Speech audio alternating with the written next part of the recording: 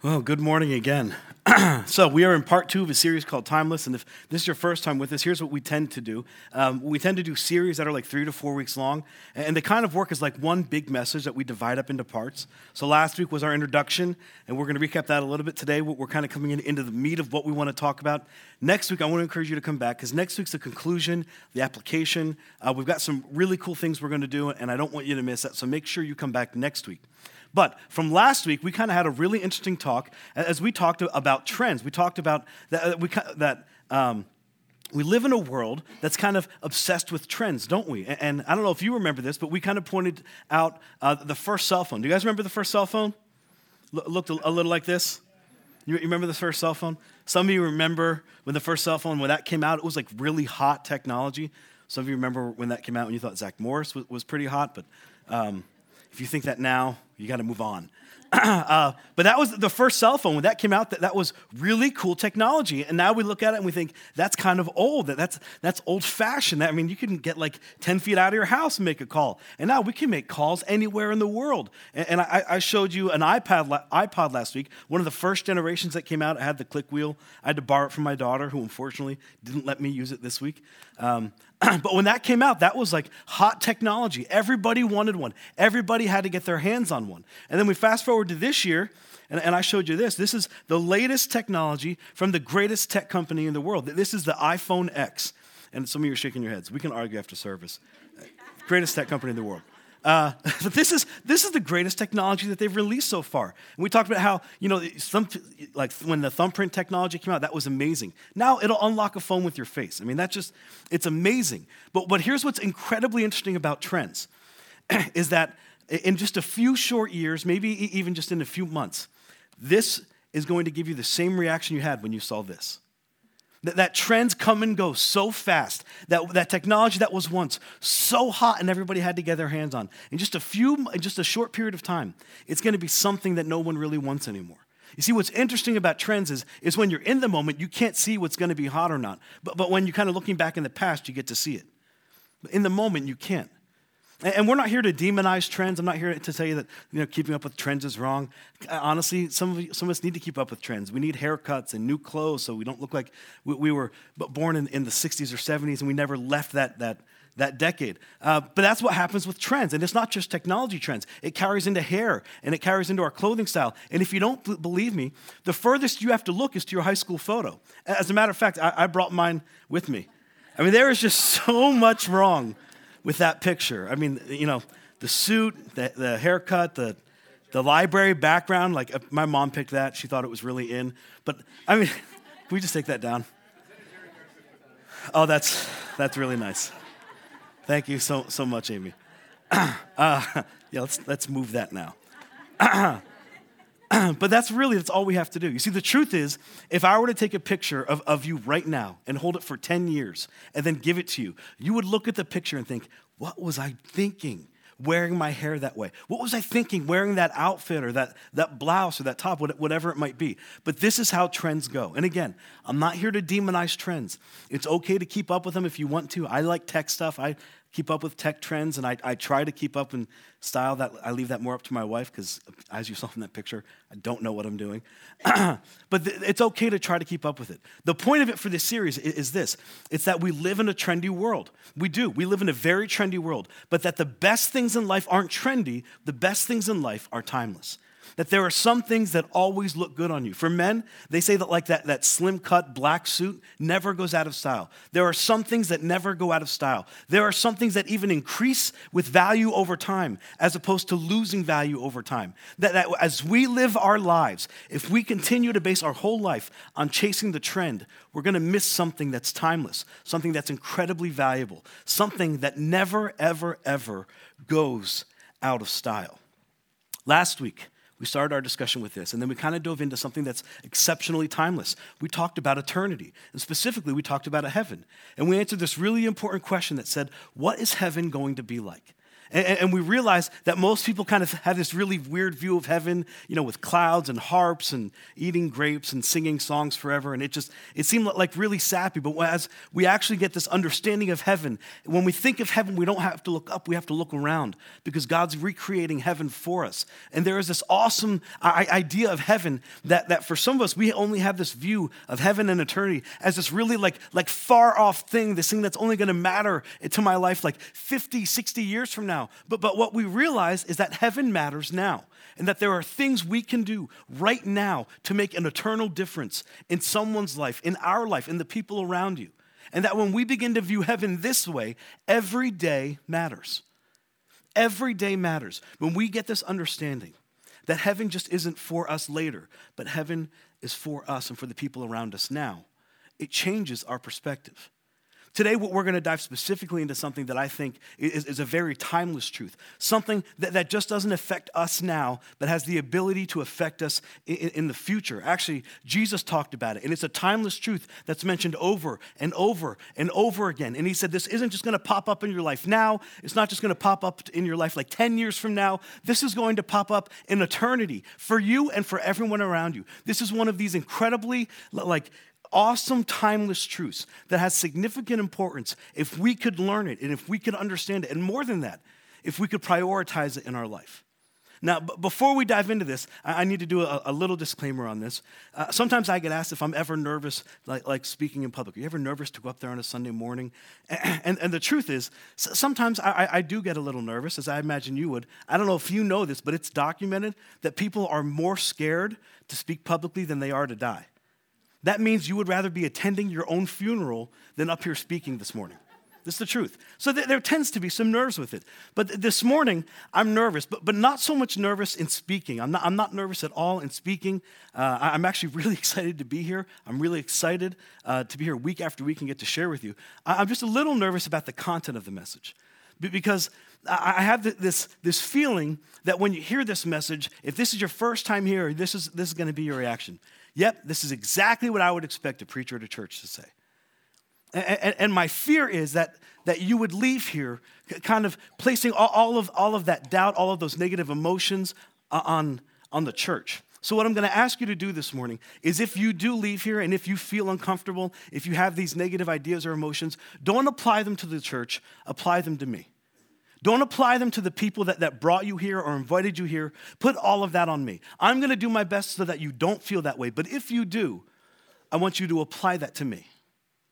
Because what we're going to talk about, it's a little convicting. And some of you might feel a little condemning, but I don't want it to feel that way at all. Because in this little thing that offers some criticism for us, it also has this incredible opportunity to bring life for us. And that's what I hope you get out of this. Now, if that wasn't a dramatic enough of an opening and a cryptic opening, I'm going to say a prayer. I'm going to say a prayer for me. I'm going to say a prayer for you. And if this is your last Sunday with us, then let me start by saying God bless. Let's pray, and then we'll jump in. Heavenly Father, I do thank you for everyone here. I thank you for every opportunity I get to share from your scriptures, Lord. It is an honor and an incredible responsibility. And I pray today I would do it justice. I pray that I would speak your truth, that I would speak your words, God, not my own. Leave myself out of it, God, and just let me present the truth of the message that we're going to talk about this morning. And I pray you would open hearts, that you would open their minds to receive it, God, that we might implement this timeless truth and our lives completely changed forever as you promised they would be. In your Son, Jesus' name I pray. Amen. Amen. You guys interested? A little scared? Have any ideas where we're going this morning? I'm sure you do. Here's how we're going to start. I'm going to start by talking about something that I'm guessing some of you already know about, and what we're going to talk about is called ROI. ROI is just an acronym for return on investment. And you probably don't need an example of this, but I'm going to give you a few anyway just to catch people up to speed on what ROI is and what it could mean for us. We mentioned this company before, Apple. If you invested in Apple, your return on investment would have been huge. As a matter of fact, if you invested in Apple, I think it was in like 1996, if you invested less than $1,000, at this point in your life, you would have over $313,000. invested. That is an incredible return on investment. It's an incredible ROI. It's something like 31,500% of a return on investment. That is a phenomenal ROI. But here's what you need to know. Some ROIs don't work out that way. Some ROIs don't turn out that good at all. Hashtag Webvan. Have you guys ever heard of Webvan? Do you guys remember Webvan? Hopefully it's not because you invested in Webvan. Webvan had this really phenomenal idea that you go online and you kind of order your groceries from them, and they would go around and they would do all the shopping for you, and then they would deliver it to your house. I mean, it sounds like a brilliant idea.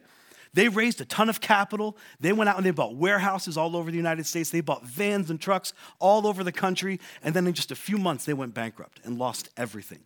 Now, if you invested $1,000 in Webvan, you would have gotten nothing back, which means that is a horrible ROI.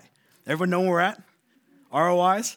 Okay, that is a horrible example of an ROI. But what we're going to talk about is return on investment. And what I want to share with you is the most fantastic return on investment you have, the most fantastic financial advice you can share. And it's not because I'm a financial guru. I'm not going to sell you on something and make you buy something after service and pledge your life to be a part of Journey. It's nothing like that. What I'm going to share with you, as a matter of fact, doesn't really come from me at all. It comes from your Heavenly Father. And your Heavenly Father said, I've got some advice for you. I've got some financial advice for you. And if you're willing to invest this way, if you're willing to invest perhaps in my kingdom, your return on investment is going to be so significant. It's not just going to change your life now, it's going to change your life in the future. It's going to change your life in eternity. And it has the ability to change the lives of all of those around you in eternity. It's that big of a financial investment.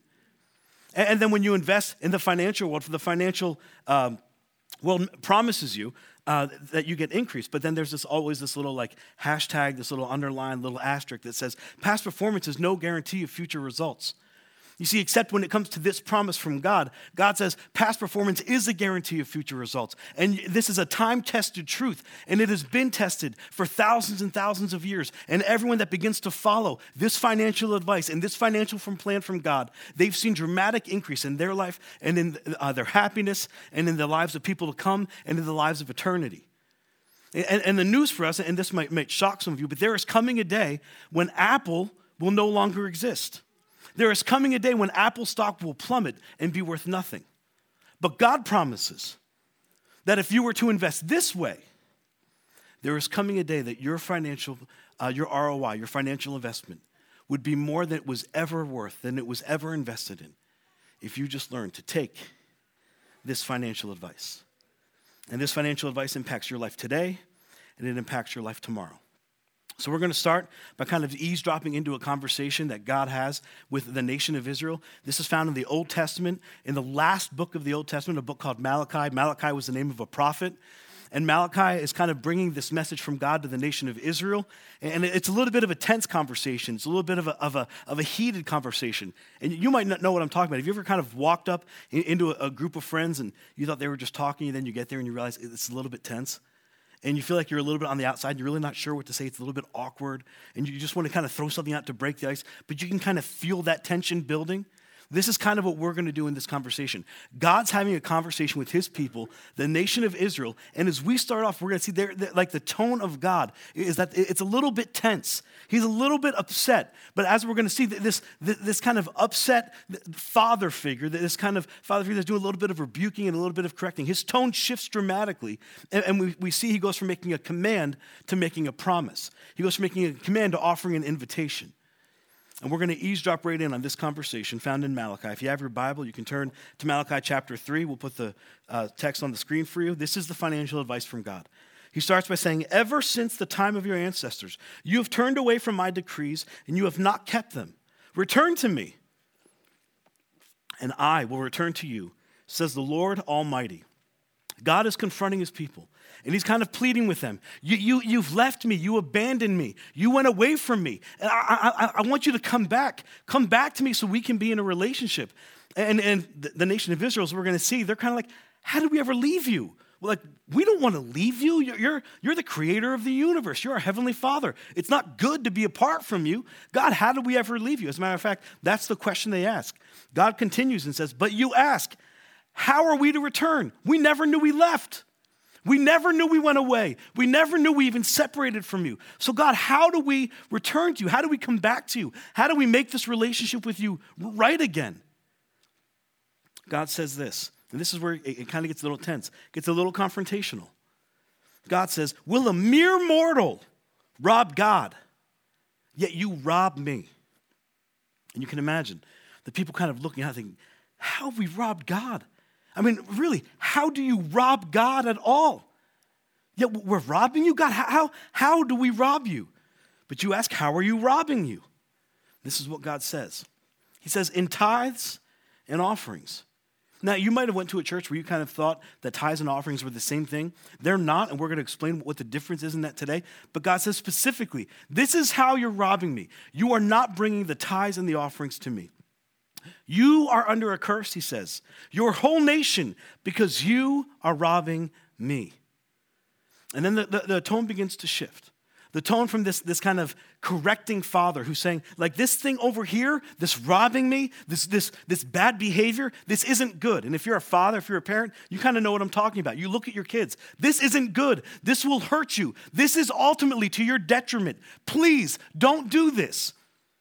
But as good parents, we don't just rest with the condemnation. We don't just rest with the conviction. We then kind of shift, right? And we offer something new. We say, but over here, let me show you a better way. Do this instead, and you'll be blessed. Do this instead, and you'll be happy. Do this instead, and you'll be safe. Stop doing this thing, and perhaps start doing this. And the tone shifts from being very confrontational and being very kind of confronting to the caring father who wants a relationship and who wants his people to be happy and to be blessed. He says, bring the whole tithe into the storehouse, that there may be food in my house. And then here's this incredible invitation. And you have to understand, this is the only time in the entire Bible, in that big leather-bound book that you have, this is the only time God ever says these 4 words. It's the only time he's ever said it, and it's the only time he ever will say it. He comes out with this incredible invitation. Test me in this. Test me in this.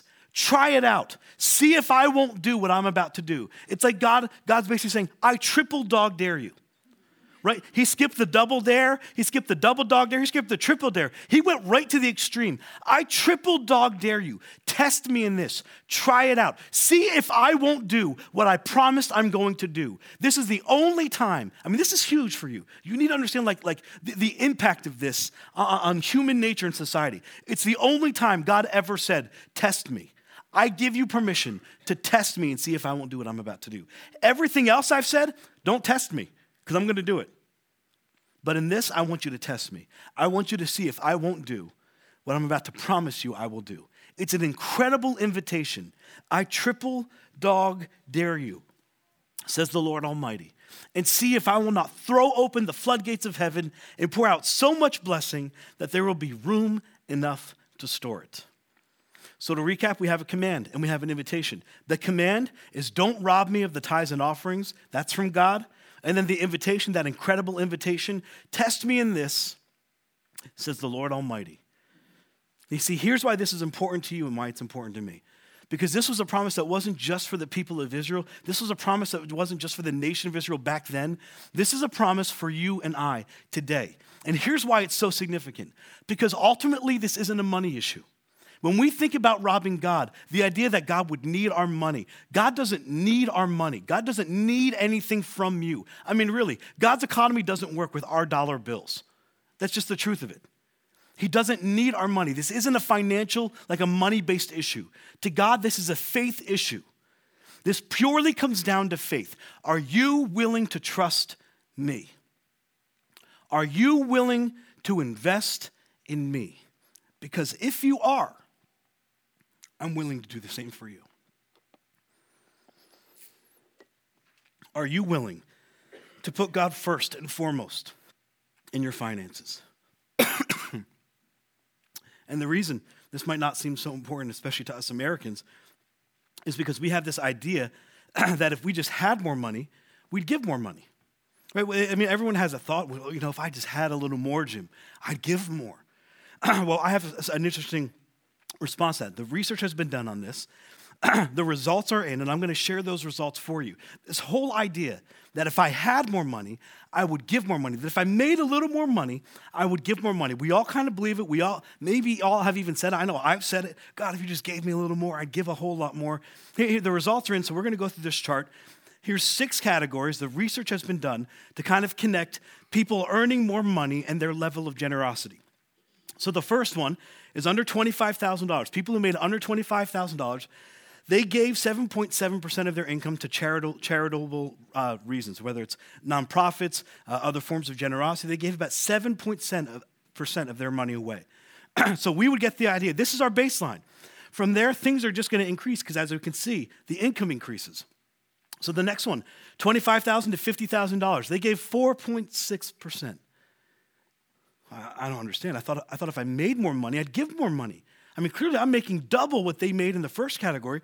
That number should be with like a 1 in front of it. Like, that's math. It should have increased. The next one, $50,000 to $75,000 gave 3.5%. $75,000 to $100,000 gave 3%. And then look at the last two. $100,000 to $200,000 gave 2.6. 200, excuse me, gave 2.8% of their money. You see, the truth is, it doesn't matter how much we make.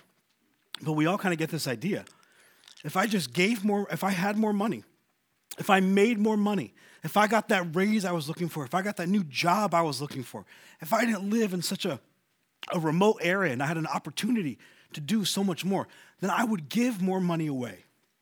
And the truth is, the exact opposite is what we see. That the more money we make, the less money we tend to give away. Because it really doesn't come down to a money issue. It comes down to a faith issue. Are we willing to trust God, or are we willing to trust our resources? And the evidence shows that the more we make, the more we trust our resources, and the less we trust God. That's a significant impact to our lives. Now, as you can see, we have some beautiful pies in front of us. I'm sure you've been wondering from the beginning of service, what are they going to do with the pies? I've been getting questions all morning. Jim, what are the pies for? Like, why do we have pies? Well, I got to tell you, these are strawberry rhubarb pies from Dysart's. If you haven't had a strawberry rhubarb pie from Dysart's, some of you might be in for a treat this morning. These are delicious pies. But here's what I want you to do. I want you to look at this pie in the middle here as your finances. Here's how we tend to treat our finances. At the end of the month, we get our whole pie, our whole pot. All the money comes in. It's all sitting right here. And here's what we tend to do with our money. Here's how we tend to spend our money. The first priority is, we have a mortgage. And our mortgage tends to be pretty big for some of us, maybe a little bigger than others. But we have a mortgage, and the mortgage payment has to be paid, or I don't have a roof over my head. I don't have a place to go. So we take our mortgage out, and like I said before, this is a little bit messy, but it's a big piece because that's our mortgage. I'll take that one. Hopefully you guys don't suffer from diabetes because this might do you in right here. But we have our mortgage, and then after our mortgage, what do we have? We have utilities, we have cell phone, we have lights, we have sewer, we have water, we have cable. You got to watch Game of Thrones, so you need HBO, and we take a chunk out for that, and our data bills are high, especially if you have teenagers. There's not enough data in the world to cover the data used on cell phones, so we take this chunk out, and we'll add a little more because data gets expensive, and a little more.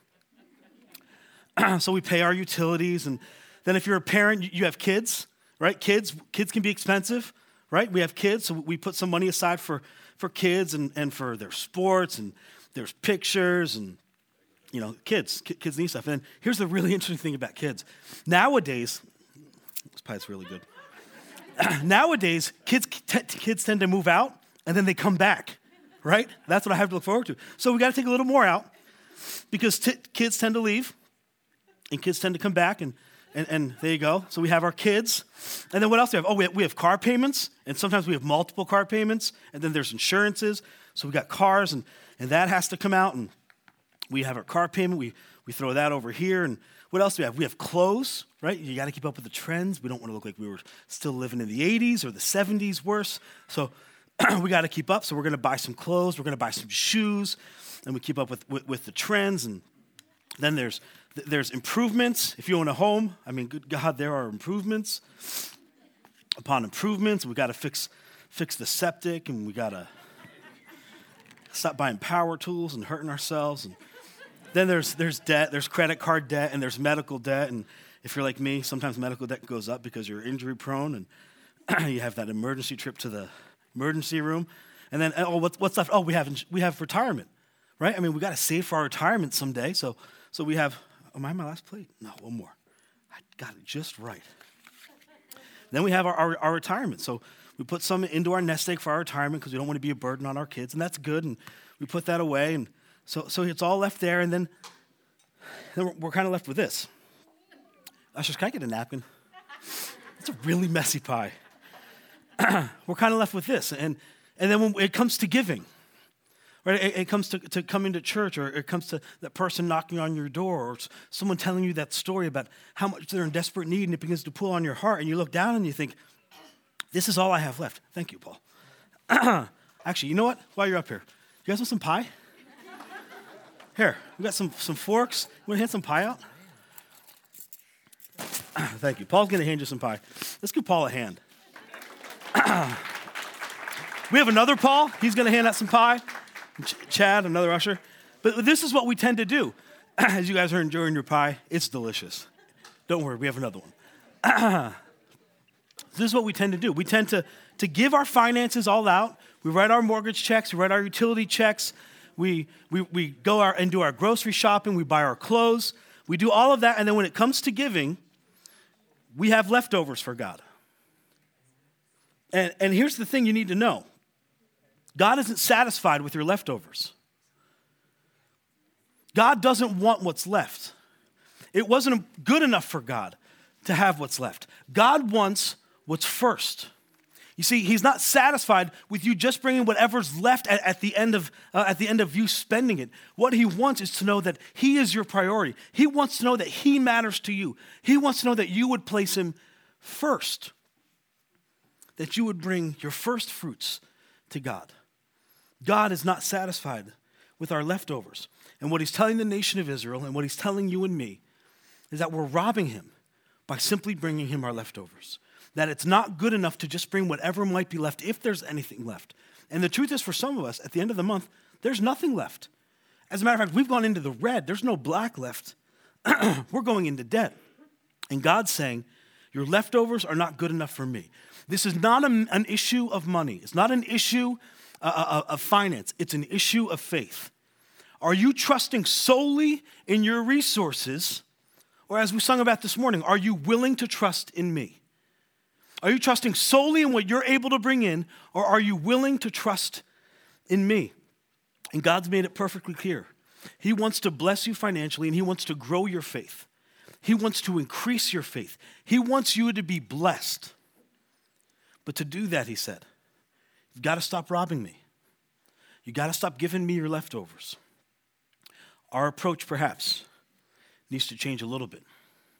You see, what God teaches us, and this is where we're going to come to our second pie, that the first thing you do when you get paid is you take 10%. 10%. And you say, God, I'm bringing you the tithe. I'm bringing you the tithe. This, God, belongs to you. You see, the interesting thing is we bring God a tithe. We don't give God a tithe because God said, it already belongs to me. Everything you have, everything you see, everything you can touch, I created, and it's mine. So when you're bringing the tithe, when you're bringing that tenth, you're not giving it. You give an offering, but you bring a tithe because the tithe belongs to God already. He's saying, this is what I want you to do. I want you to put me first. And I know what you're thinking. You probably have the same question I did when I first started this.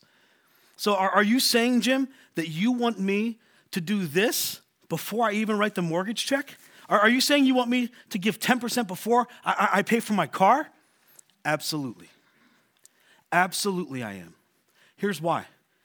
Because it's God that promised to bless you, not your mortgage company. Do you know what your mortgage company promised? They promised that if you don't pay us for a few months, we're going to show up and take your house and kick you out. And if you're in the mortgage industry, I'm not saying there's anything wrong with that. We agreed to that. We committed to that. We signed to that. But God promised to bless, not the mortgage company. God promised to do something more with what you invested, not the mortgage company. And then in the church, well, there's always this kind of statement or flack around. Well, that's it. The church just wants my money. The church only wants my money. Here's truthfully, we don't just want your money at all. But why is that always said about the church and not about Visa? I mean, let's be honest, right? What has Visa ever promised to do with your money? They clearly want your money, and God has better intentions for your finances and can do more with your finances than Visa ever plans to.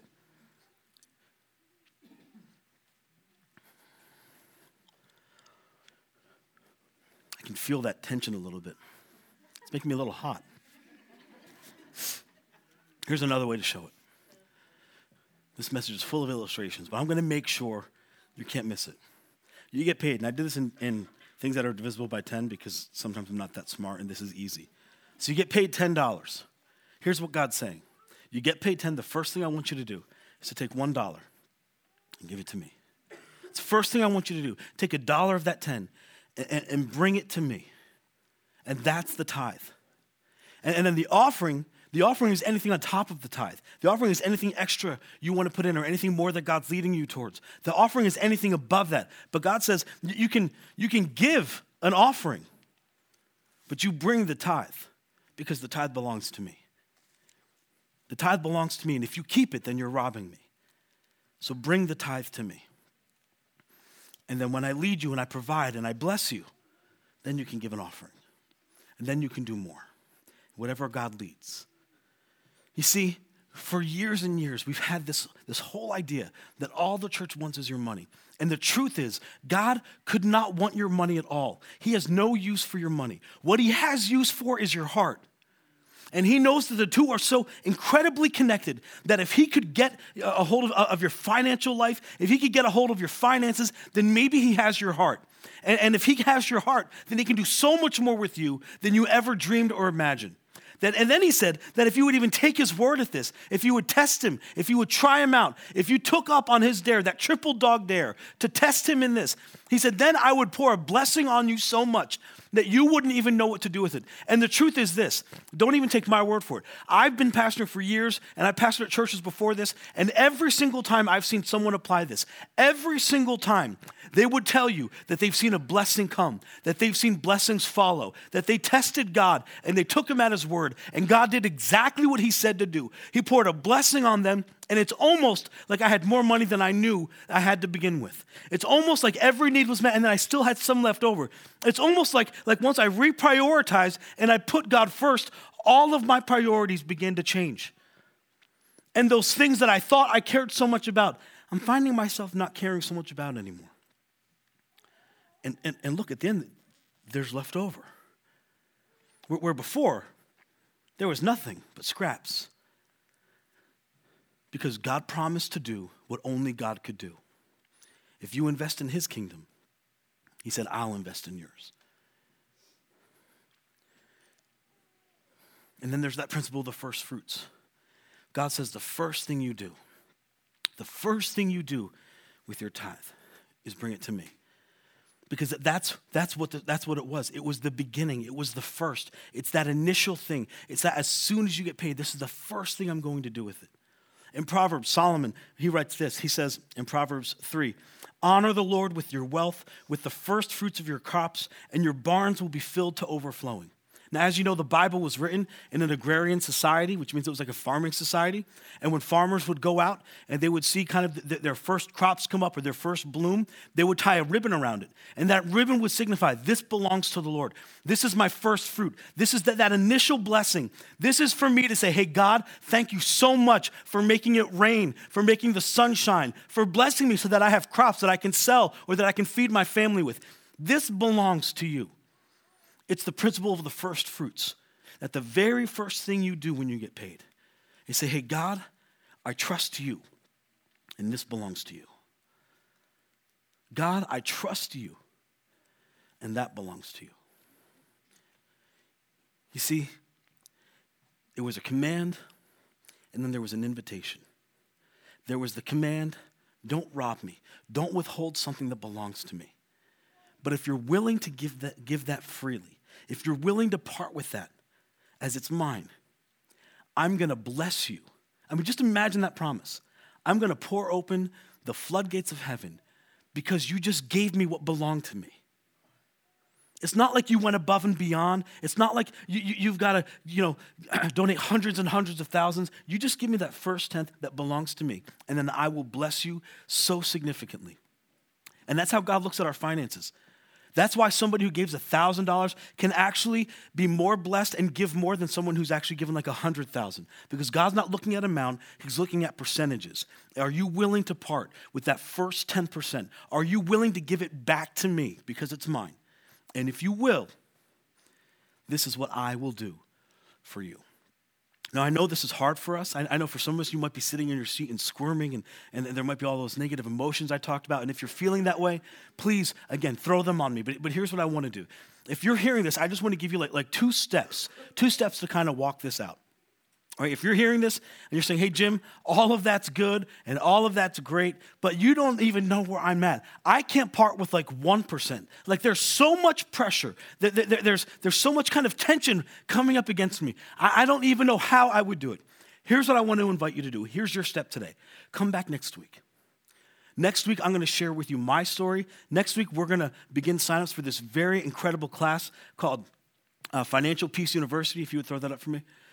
This is Dave Ramsey, Financial Peace University. We're going to host our first Financial Peace here. I'm sold out to this. I'm a believer. Your class leader is kind of run like a small group. He's completely sold out to this. He and I actually went through it at the same time, and our lives have been completely different. As we begin to see our finances shift and our priorities shift and living within our means, I encourage you so much. If you want to know more about this, find me after service and I'll talk to you. But next week, we're doing signups for this. We'll offer it online in case you can't be here. I know it's Memorial Day weekend. You don't want to miss this.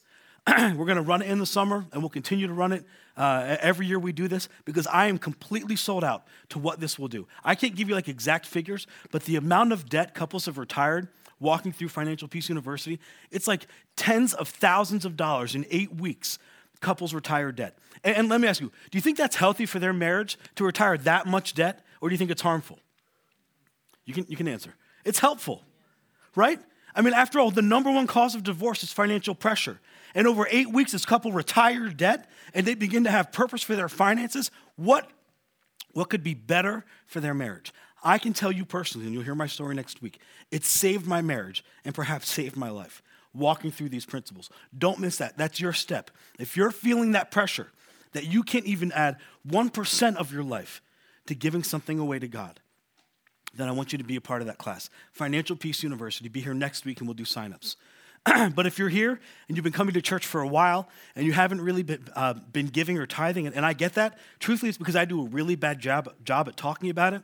We've made every intention to not have any kind of financial pressure on you. We don't even talk about an offering. We don't even collect an offering. We put a box in the back, and hopefully you don't miss it on your way out.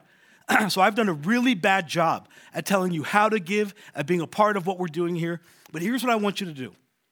If you're here today and you haven't been on a giving plan, I want you to get on a giving plan for your church. I want you to support your local church. If you don't belong here and you belong to another church, support that church. Have a plan to support your local church. But here's what I want you to do. If you have a smart device, a smartphone, an iPhone or a computer at home, I want you to go to our website. That's journeymain.com. We just changed our website, our name. We've launched a whole new website. There's some incredible features on there. But if you go to the Give button, in just a few clicks, you can set up automated giving. Automated giving is simply like being automatically generous. It's simply saying, at the very first when I get paid, I'm setting it up right now to give something to God out of my paycheck. And you'd ask, well, is that important? I think it is important because it removes every temptation you have. You know, at the beginning of your week or at the end of the week, whenever you get paid, weekly, bi-weekly, once a month, however you set it up, I can automate it so that it comes out and it goes directly to God. All temptations aside, it's going directly to God whenever I get paid. Here's what I want you to do. And here's what I'm promising to do to you. Just as God said, test me in this, I want you to test us in this. We are not here because we want something from you. We are here because we want something for you. And I believe, and I've seen it with my own life, that if you're willing to honor God this way, God is always willing to honor you. So here's what we're going to do as a church. I'm presenting you today a 90-day challenge. It's a 90-day tithe challenge. Over the next 90 days, I'm challenging you to get on a tithing plan for your church. If you belong here, you can give it here. If you don't like what I'm saying and you want to give it somewhere else, give it somewhere else. But if you invest your money here, at the end of 90 days, if you feel like this is a complete sham, if you feel like this being automatically generous is just a whole wash and you're fed up with it, here's what I want you to do. I want you to email me at jim.finari@journeymain.com or email accounting@journeymain.com, and we will give you not 85% of your gift back, not 93% of your gift back. At the end of 90 days, we will return to you entirely 100% of what you gave over those 90 days. If at the end of it you fully believe this is a complete wash and this is a horrible idea, then you email me and I won't show up at your house. I won't pray for you. I won't call you. I won't ask, is everything okay? I will gladly return it and say, thank you so much for taking God at his word and testing him.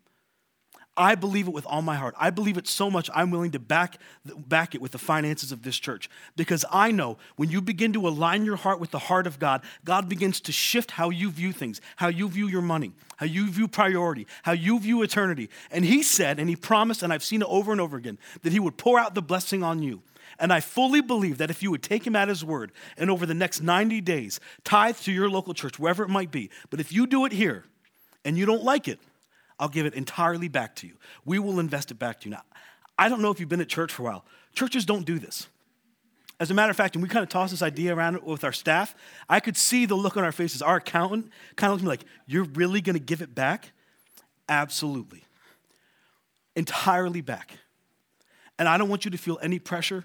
This isn't me trying to pull a wool over your eyes or like a whole little bait and switch. I mean it with all sincerity. If you try it and you hate it, it's yours.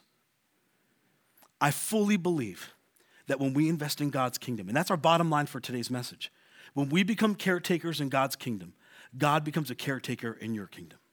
When we learn to live this way and give that 10% first to God, and not this way where we rely and trust wholly on our resources, God does something in you that significantly changes your life. I believe it will happen for you just like it happened for me, just like it happened for my parents. That's who taught me this principle. I remember growing up and every single week, my dad had his checkbook out. Maybe that's why I always loved writing checks. He had his checkbook out, and every week, the first check that came out when he got paid was to the church. And he never missed it. If he was sick, he would give me his check. Make sure it went in. They didn't have automated giving then like we did. They didn't have the internet when I grew up, so I know I'm a little old. He would give me his check and make sure it went in. And I have seen year after year after year after year, my parents go through circumstances and situations that people would say, there's no way you should be able to survive. There's no way you should live. There's no way you should be able to vacation. There's no way you should be able to invest.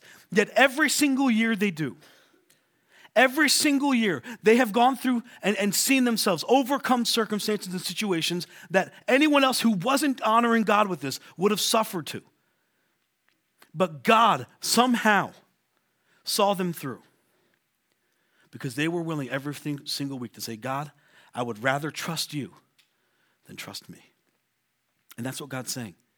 He's saying 90% of your income with my blessing is way better than 100% of your income without it. 90% of your income with my blessing is way better than 100% of your income without it. So there's your challenge. Would you take God at his word? Would you do what God asked you to do, to test him in this? Not for my sake, but for yours.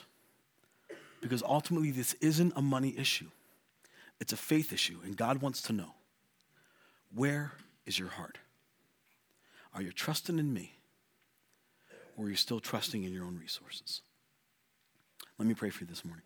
Heavenly Father, Lord, I know any conversation about money is tense, but a conversation about money in church is just so intense.